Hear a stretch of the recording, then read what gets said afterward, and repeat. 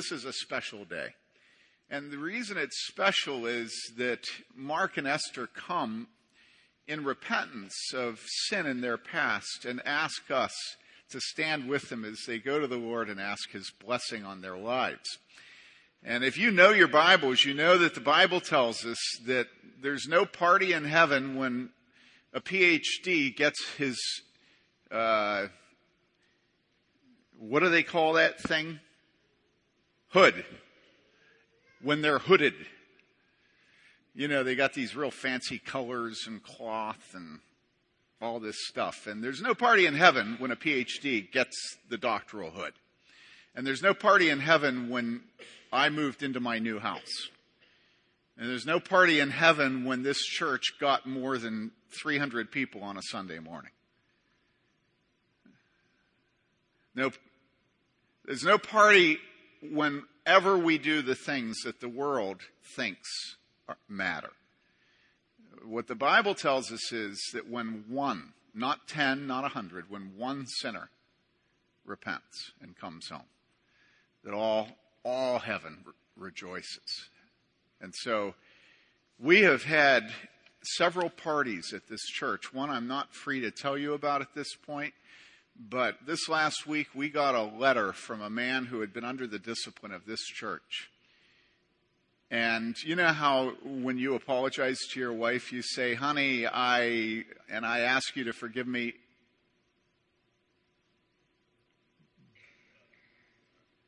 But there wasn't a but in the letter.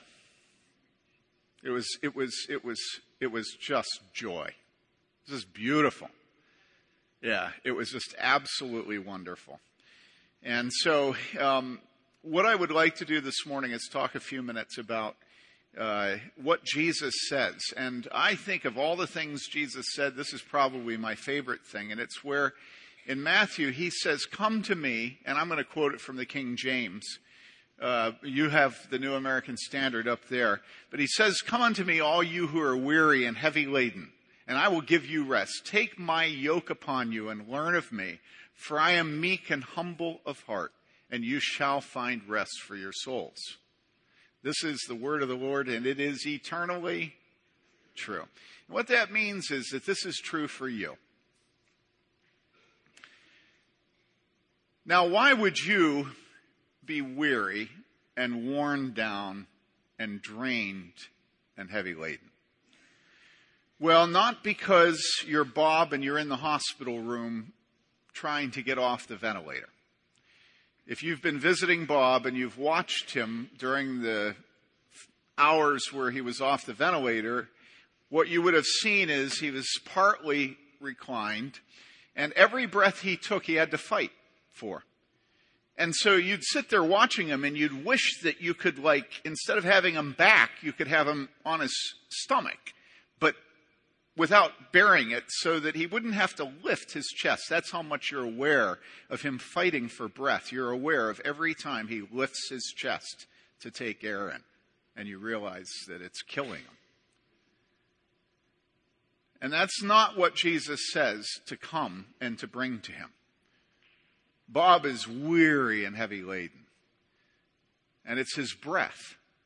That's what's causing him such difficulty. But that's not what Jesus is talking about. It's not the adultery that your husband committed on you, and that it causes you such pain and sadness and bitterness. That's not what Jesus says to bring. It's not chronic hepatitis C.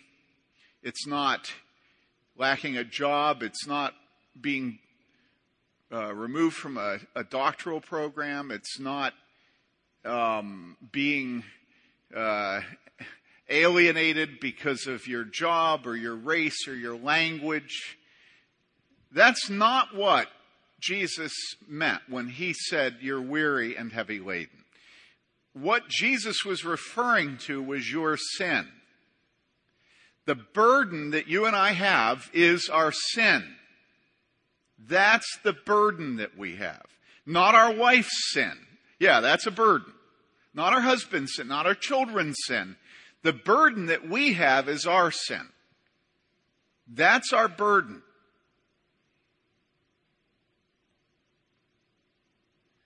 And Jesus says, "Come to me, all you who are weary and heavy laden, and I will give you rest." Now, if you know people, you talk to them, you listen. Most of you do listen. Some of us have trouble listening. But if you actually listen to people, you will find that people suffer with their sin. Pagans suffer. Liberals suffer. Unbelievers suffer. Hindus suffer. I was talking to a woman yesterday, and I was over in Cincinnati speaking at a graduation of a school, and afterwards this well-put-together lady came up to me and told me about she described to me that there was a way I could know whether people go to nail salons. And she held up her nails and she said, if people have white at the end of their nails, they didn't just get that way. And I thought, well, I have white at the end of my nails. But apparently she went to a nail salon. And she said that she went in the nail salon and she was talking to a woman that was serving her, ministering to her. And she said to her, "Are you a Christian?" And the woman was Vietnamese. And she said, "No." And, "Well, what are you?" She said, "Well, I'm Buddhist." And so this woman said to her, "So what do you do about your sin?" And the lady said, "Well, we all make mistakes." And I thought, well, that's pretty ecumenical. That works as well as in a PCA church as it does for the Buddhists. Have you noticed how nobody speaks of sin anymore? What they talk about is making bad choices. Have you heard that?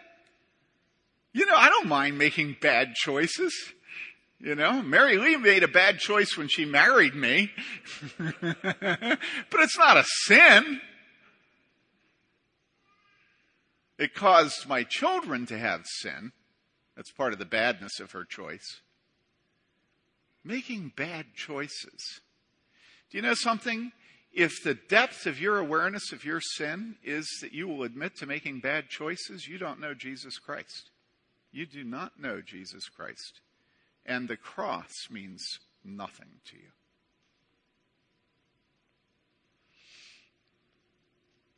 Jesus says, "You who are weary and heavy laden, worn down." And sin does do that to us. It does wear us down. When we look through eyes that see at who we are, and you say, well, how do I know if I have eyes that see? And I would say, well, the way you know that you have eyes to see is whether you know the character of God. If you know the character of God, then maybe your eyes see. You know that God is holy. You know that with him there's no lying. He never, ever twists the truth. And I could go on and open up to you the 10 Commandments we sang earlier. If you know the character of God, then it's possible you have open eyes. And you begin to see the ways that you violate the character of God. You begin to see that you don't respect your mother and your father. That you're always making excuses for your disobedience and you never take seriously your sin. You see that you don't care about your elderly father or your elderly mother, and you're quite happy you don't have an extra room so that you have to take them in. And then you hear God say through his Son that the person that declares their money and their time devoted to the church and doesn't care for their elderly parents has violated the 5th commandment: honor your father and your mother. And so if our eyes are open, we begin to see that every single one of the 10 commandments, that we violate them all the time. We become sensitive to movies where they say, Jesus Christ, or God. And then we become sensitive when people say, gee whiz, because we realize it's a minced oath. That gee whiz is Jesus Christ. It's just pagans trying to clean up their language a little bit so it's not offensive to Christians. And all of a sudden you're sitting there and you're saying, well, I didn't realize that. Remember, I said, as we become able to see who we really are, Jesus says, you who are weary and heavy laden, we see our rebellion against our parents. We see that we don't care for them in their old age. We see that our eyes are constantly roaming and looking at flesh that God did not give us. We see that we want our neighbor's wife. We want his car. We want his house. We want his job. We see that we wish that we were better at basketball and better at soccer, that we envy our neighbors. We see that we resent when we're disciplined. We resent anybody telling us what to do at work. Authority is obnoxious. And all of a sudden, as we begin to have our hearts opened by God, as he begins to show us who we are, then we think, oh no, this can't be right. Life is supposed to be good. And so we find ways to drug it. A little bit of openness of our conscience, a little bit of eyes that see, a little bit of hearts that begin to be tender. And we say to ourselves, oh no, life is good. I can't have a life where I'm sensitive to my sin because it makes life bad. And so then what do? Well, then we start drinking. We turn into a stoner. We start looking at pornography. We medicate ourselves. Or maybe we use legal drugs. We get on antidepressants. We take trips. But sometimes that doesn't work. And so then sometimes what we have to do is we have to find a church where we can go to and be religious and never have our consciences awakened. So we find a good Reformed church that just says grace, grace, grace, grace, grace, grace, grace, grace, and we sit in the pew and I love grace. And then somebody looks at us and says, why do you need grace? And you say, well, I make bad choices. And somebody says to us, well, like what choice? And we go, well, just general bad choices. Well, like, could you name one from now? Well, we all make bad choices. And aren't you glad that God is graceful? In other words, one of the ways to medicate yourself is to be religious. Many of you are religious, but you have not come to Jesus. Because you can't bear to look at who you are. And so you won't come to him. Because if you came to him, you would have to come weeping. It's the only way to come to him. And so many of you have spent your life growing progressively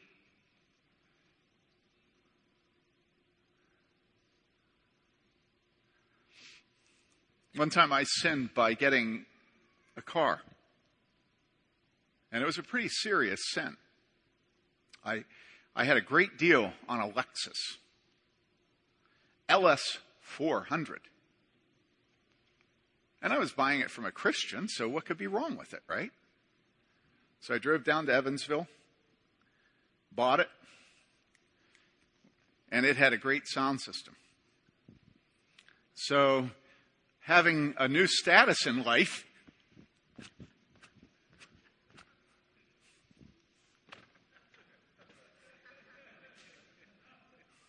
I hope you don't have a Lexus. This is my fault, not yours. I won't judge your car. But anyhow, having a new status in life, I turned on the tunes. And you know what came on? This was my first clue that this was not God's provision, but a sin. What came on was Pink Floyd, Comfortably Numb.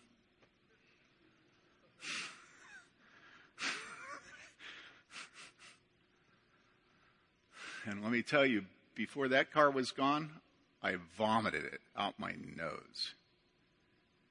I told the congregation that it was sin. You know why? Because A man that wants to drive a Lexus LS 400 and he's a minister of the gospel doesn't exactly resemble Jesus or John the Baptist. I mean, there's just this little problem.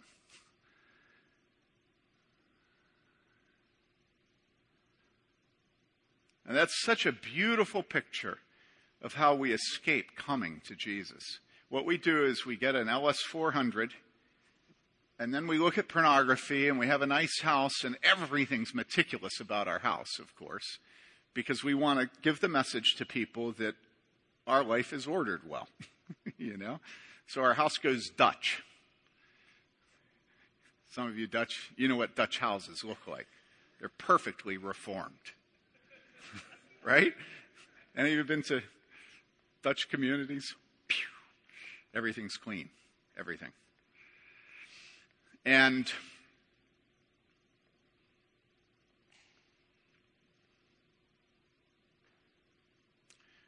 we can remember being under the preaching of the word. We can remember having the Holy Spirit speak to us about our sin. We can remember how painful it was. We can remember thinking, that's a bottomless hole. Once I start down that hole, there's no coming back and there's no hope. And so what we do is we go to church and we have a clean home. Our grass is well kept. Our wife dyes her hair. We have an LS 400. We look at pornography. And just like the Buddhist, the most we'll plead guilty to is bad choices. Ecumenical, right? Ecumenical. There's no difference. It's a state of mind, right? And Jesus says what? Jesus says, come to me, you who are what? Weary and heavy laden. Do you know that Jesus said that it would be good that he would leave? And that's one of the most wacky statements of the Gospels to me, that Jesus would ever say it's good for him to leave. But if you read on why it's good for him to leave, what you'll find is that he says it's good for him to leave so that the Holy Spirit will come. And then he says this is what the Holy Spirit will do. He will convict the world of sin and righteousness and judgment. It's good that I leave so that the Holy Spirit can come and convict you of sin and righteousness and judgment. It's like, okay, how many of you want it, huh? Now again, isn't it true that the reason we're religious is so we don't have to be convicted of sin and righteousness and judgment? I mean, isn't that the purpose of grace? To keep us from ever being convicted of sin and righteousness and judgment. The reason that we're religious is so we don't have to feel like we are sinners. Grace covers it all, and we don't have to hear about it. But Jesus said to the religious people, he said, it's good that I leave, because then the Holy Spirit will come, and when he comes, he will convict the world of sin and righteousness and judgment. In other words, the person who is hopeless is the person who feels no need to come to Jesus, who has no awareness of being weary and heavy laden. That's the person that's hopeless.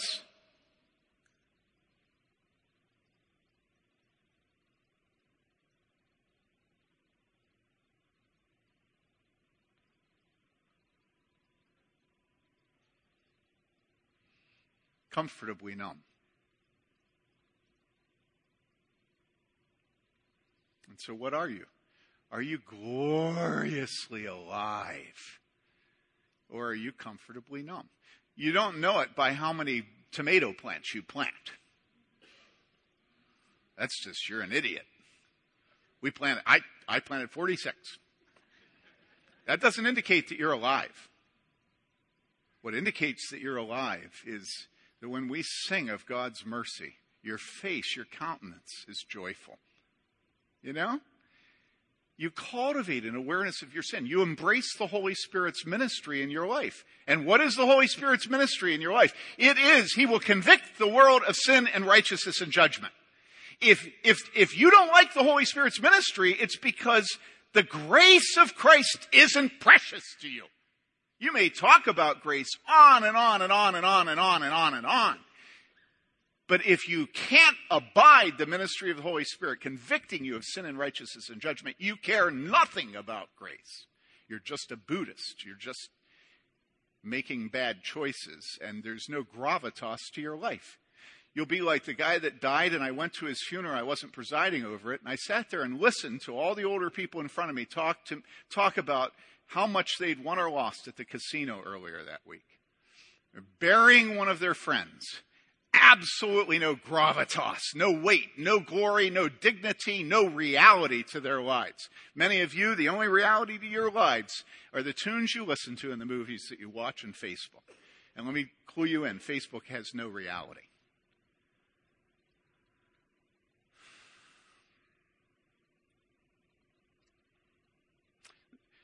This last week, one of my relatives was sending out a warning to everybody in our family about the upcoming family reunion. We happened to be at a place on the lower end of Michigan, on Lake Michigan, where there are tremendous riptides. A couple summers ago, I don't remember how many people died just in that little area. Do you remember? A number of them. And many of us have almost drowned there. And so he sent out this thing, and I've lived my life around the water, but I never realized this thing was a description of what it is to drown. I think it's a perfect analogy to those who will not come to Jesus. All right? The drowning child never, ever lifts his hands like in the movies and waves them. The drowning child never, ever cries out. Something like a quarter of all children that drown within 25 feet of their parents, and often their parents are watching them as they drown. It's such a perfect description of people on the highway to hell in this life. You look at them and they're well put, they're Dutch. They're clean. Their life is orderly. They have insurance. When they get stopped by the police, it's only because their back plate is expired. You know, there's absolutely nothing about them that indicates, help, help! You know, they've long ago silenced that part of the universe. Because after all, life is supposed to be good. And it can't be good if I'm looking into a chasm and I realize that it's a bottomless pit and I'll fall forever and I can't cope with my sin. And so we make bad choices, just like the Buddhists. Just bad choices, you know? And we go to church and they talk about grace and we don't come to Jesus. And the ministry of the Holy Spirit is anathema to us. The Pentecostals do that. We can't have this convicting the world of sin and righteousness and judgment. Why? How could you bear it? Jesus says, come to me. Well, I came to Jesus. I prayed the sinner's prayer back in Vacation Bible School, and that's enough of that. Jesus says, you who are weary and heavy laden.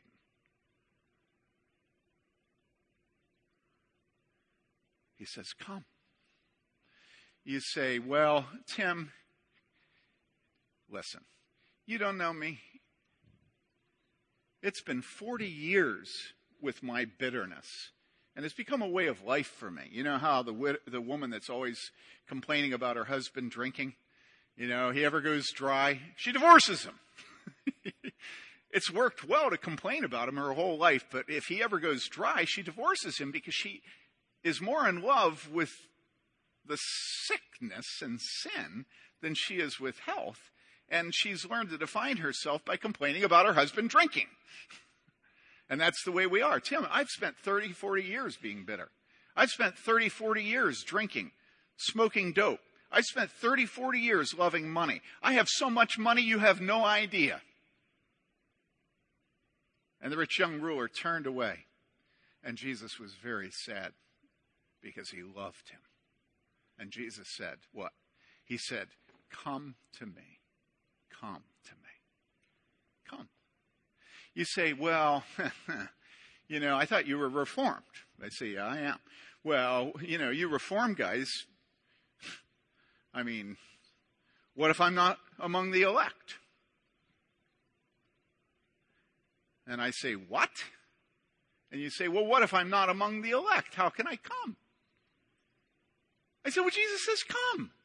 You say, yeah, but he also says that you didn't choose me, I chose you. And it says that no man can come to me unless the Father draws him. So how can God judge me for not doing what he hasn't helped me to do?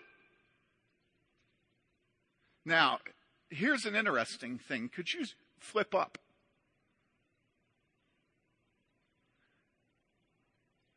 Did you know that this is what's directly before what Jesus says, come to me? This is what's directly before. Now look at it. Then he began to denounce the cities in which most of his miracles were done because they did not repent. What's the goal of the miracles? Is it for everybody to have a good life? No, it's that they'll repent. He did all these miracles, and the people in the cities where he did the miracles didn't repent, so Jesus denounced them. He said, woe to you, Chorazin, woe to you, Bethsaida, for if the miracles had occurred in Tyre and Sidon, which occurred in you, they would have repented long ago in sackcloth and ashes. And you say, well, I can't do that. I don't do sackcloth and ashes. Okay, fine, Jesus says. Nevertheless, I say to you, it would be more tolerable for Tyre and Sidon in the day of judgment than for you.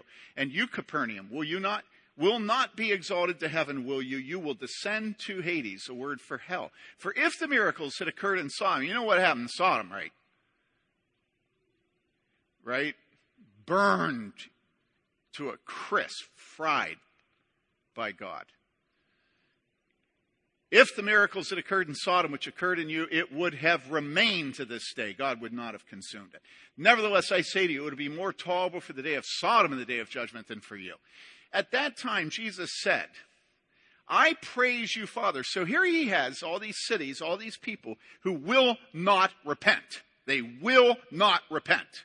Like many of you, you won't repent. You won't repent. And Jesus says to them, you're going to meet a judgment that makes Tyre and Sidon and Sodom look tame.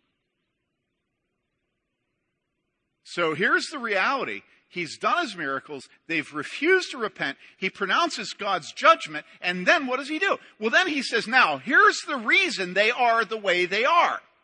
Here's the reason they won't repent. Jesus said, I praise you, Father, Lord of heaven and earth, that you have hidden these things from the wise and intelligent and have revealed them to infants. Yes, Father, for this way was well-pleasing in your sight. All things have been handed over to me by my Father, and no one knows the Son except the Father, nor does anyone know the Father except the Son, and anyone to whom the Son wills to reveal him. In other words, you say, well, you're Reformed, you believe in predestination, and so I haven't been given the grace to repent. It's not my responsibility. It's your nasty God that did that to me. And do you notice that right here, go back up, right here, right before he says, those to whom the Son wills to reveal him. And then, immediately after he says that, flip it next. He says, come to me, all who are weary and heavy laden, and I will give you rest.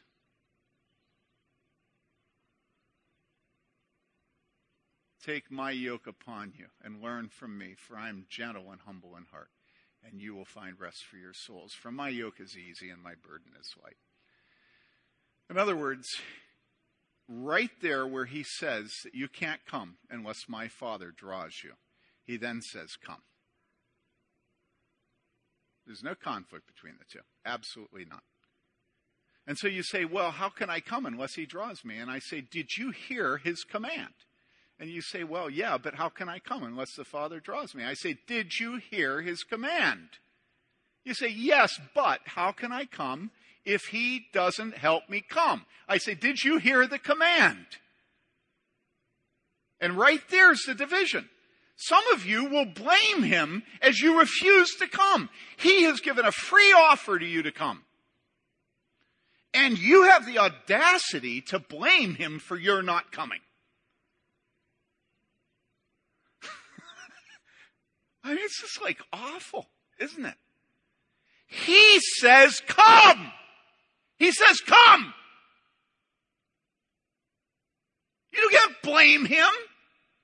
And if you don't come, you will be consumed.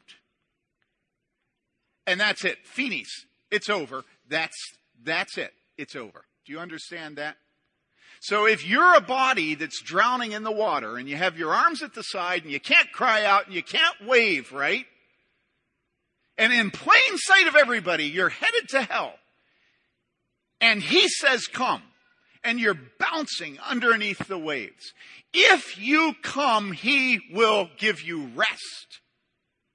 And you say, you don't know my bondage. I say, he says, come, you're going to blame him for you not coming. He says, he'll give you rest. You're going to deny that he's telling you the truth. Do you know what that is? That's no faith. If I were to tell you that I would give you $1,000 if you came back to evening worship tonight, many of you who will not come to him would come back, and I'd laugh at you because I don't have $1,000 to give you. In other words, you'll believe that you can buy a lottery ticket and... I mean, it's absurd the things you do, but you will not believe God himself when he says that he will give you rest. You will not believe him. You'll watch television. You know, you'll use a certain kind of toothpaste. It's absurd. No, your husband will not find you more attractive if you dye your hair. Go ahead, try. You know? That woman on your computer is not going to become your wife. Go ahead, try. Unbelievable bondages you submit to and you believe in, but when Jesus, who is the Son of God, says, come, you won't come. And you'll blame him and you'll deny that he will give you rest. And he says, I will give you rest. He says not only he'll give us rest, but he says he's meek and gentle and humble of heart. I mean, in other words, even his character is completely enticing. You know? Ever seen your wife when she's not enticing? You know? Oh, yes, you have. I hate to disagree with a guest, but oh, yes, you have. When your wife is angry at something you've done to her, she is not enticing. She is hard as flint. And you can tell it by that little turn of the back or that little voice, you know? You know when you're in the doghouse, right? That's all I mean. I'm just talking about the doghouse. But Jesus has an infinite number of sins that you have committed against him and his Father. And they have started when you were conceived, and they will go to the point of your natural death. Jesus has an endless list of offenses that you have done against him. And he says that if you come to him, you will find him merciful, gentle, humble of heart. In other words, Jesus doesn't gunny sack. Jesus is ready to give you rest.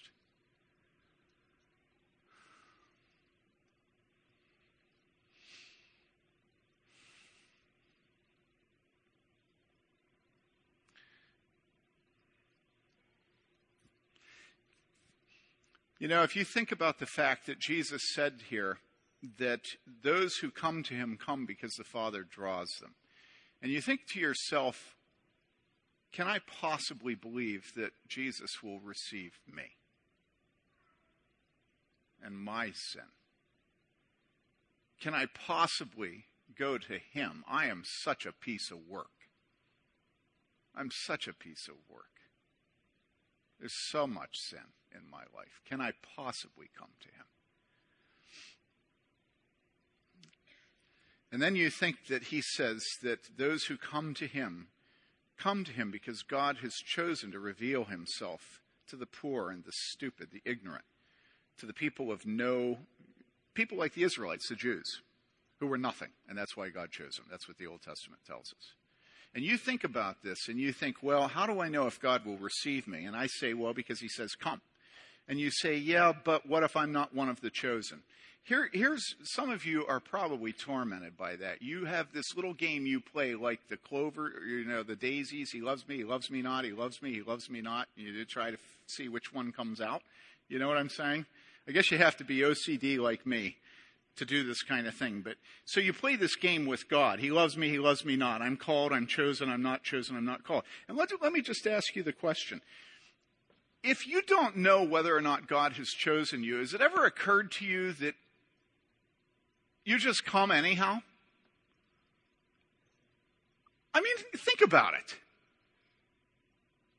If he hasn't chosen you, but he says, come, come.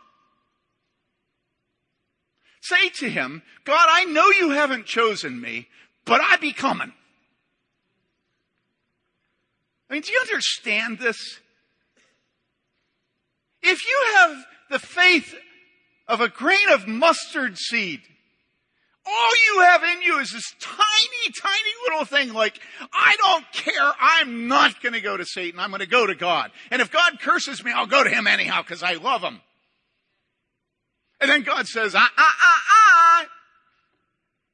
I didn't predestine you. What kind of a monster do you think God is that he makes a promise to you to come and that he will give you rest? You know, I think about these things about myself. I think about this. And you know what I think? Here's the way I've resolved it. I think, am I chosen? And then I think to myself, I don't care. I would rather spend eternity rejected by God than one moment embracing Satan. In other words, I'd rather live my life under God's judgment coming to him than the tiniest unit of time possible turning my back on the only hope I have for eternity. You know, why would I ever go over there?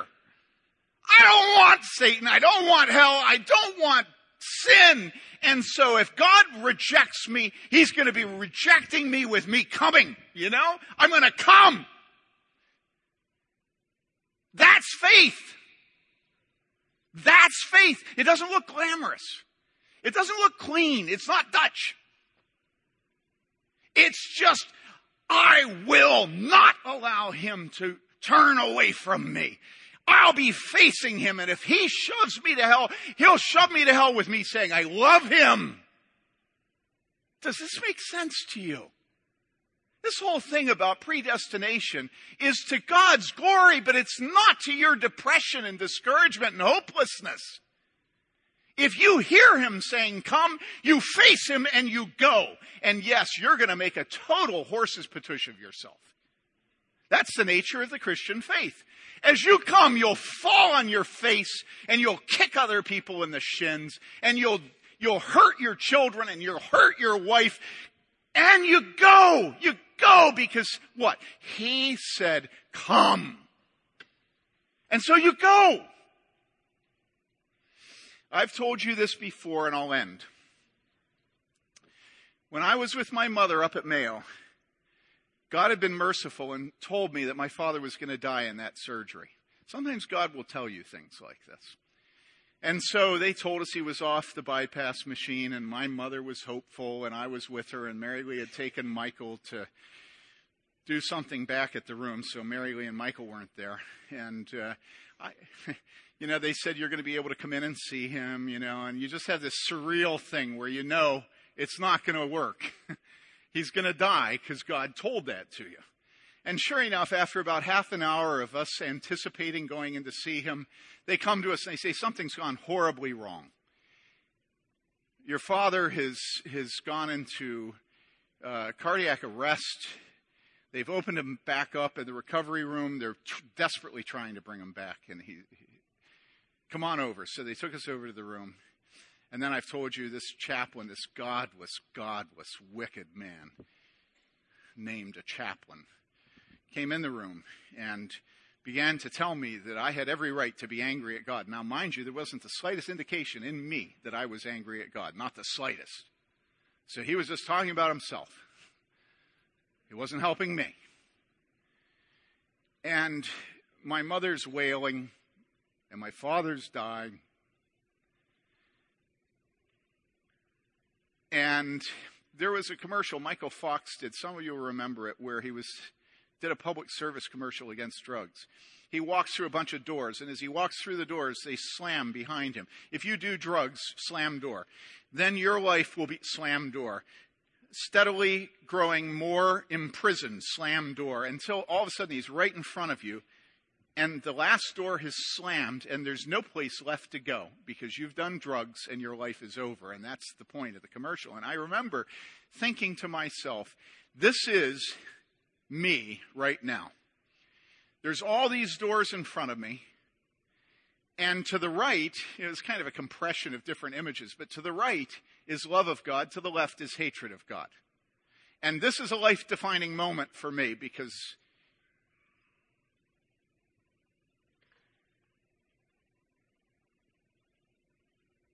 I really loved my dad.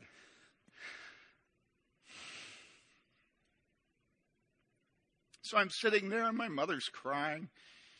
My wife isn't there, and this damn chaplain is seducing me to turn from God. And I looked in my heart, and what I realized was that I couldn't conceive, no matter the pain, no matter the disappointment, that I could not conceive of ever not coming to God. It was very clear to me at that moment, he was the one giving me this pain. He was the one giving my mother her pain. There was no fate. It was a personal thing. This was God that gave me that moment, that gave me death, that was taking my father from me. There was no question in my mind. And the question was, would I love him as he disciplined me? And you say, oh, don't say discipline. All right, punished. Is that better? God was taking my father from me. He knew my love, and he took him. He knew my mother's love. He took him. And the question was, would I give in to this horrible, wicked religious man and be angry at God? Or would I say, though he slay me, I will serve him? I don't want to compare myself to Job at all. But you understand what I'm saying. And at that moment, what I realized in my heart was that I would rather have my wife taken, my children taken, my father taken, my mother taken. I would rather starve to death, okay? I would rather lose everything that I care about in life and love God than be given one of them back and turn from the one who says, I will give you rest. Do you understand that? When he says he'll give you rest, he'll give you rest. You don't have to figure your life out. You don't have to work it in such a way that you have a husband who's better than your father.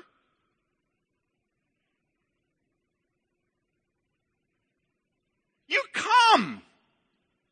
And then everything that comes to your life is his rest. If he convicts you of sin, guess what? Conviction of sin is rest. You go, oh, no, that's a bottomless pit. I've rejected that. I won't do that anymore. I say, okay, you won't have rest. Your entire life will be spent trying to avoid the bottomless pit. I mean, does that look like a prison? I won't look at the pit. He says what? Come on, you should have it in your brain by now. Come to me, all you who are weary and heavy laden, and what? I will give you rest. He'll give you rest. He'll give you rest. And I could look at every single one of you. I know your sins. Do you know what the calling of a pastor is? I'm supposed to help the Holy Spirit. So you know what this means? I go to you, and I convict you of sin. That's my purpose. I'm to convict you of sin so that you will go to him and get rest. Okay? And I look at you and I say, you. Come to him. He'll give you rest.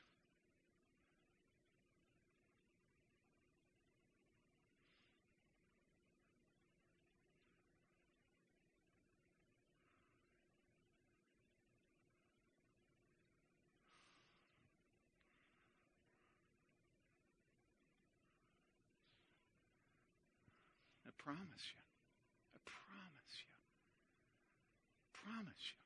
And listen, don't worry about bringing your sin to me and the elders and pastors and our wives. Bring it. Because then we get to show you the rest that God has for you. We already know you're a sinner. You're not hiding it from anyone. I mean, really. You guys are hopeless. You think you're so sophisticated and you're hiding your sin. I mean, it's just like, it's just like, everybody else sees it. Trust me. So don't hide it, and don't try to escape it, and don't medicate it with religion or drugs or pornography. Come. And he says he'll give you rest.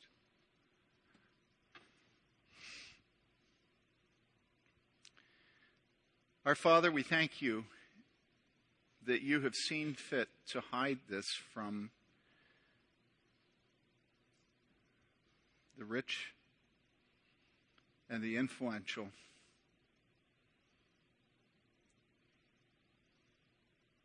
and the wise, and that you have revealed it to me, a fool.